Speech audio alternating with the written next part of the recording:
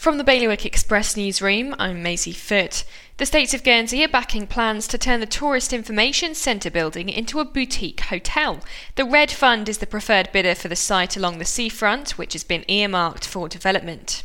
An ex-barman in Jersey is suing the company behind Mimosa nightclub over a permanent hand injury. The 25-year-old claims it was caused by a glass that shattered explosively and has ruined his chances of joining the Royal Marines.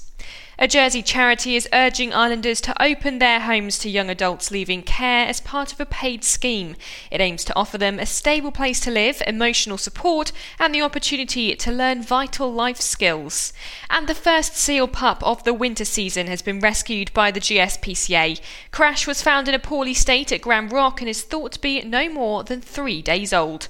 To get the full stories, go to bailiwickexpress.com. Your weather, showers and sunny spells with highs of 12 degrees over the next few days. Bailiwick Radio News, sponsored by Thomas and Desane. At Thomas & Desane, we match ambitious individuals with successful companies, and we're now recruiting in Guernsey. Contact Eleanor Locke to see how our proactive, professional approach can help you achieve your career goals or recruit key talent for your business.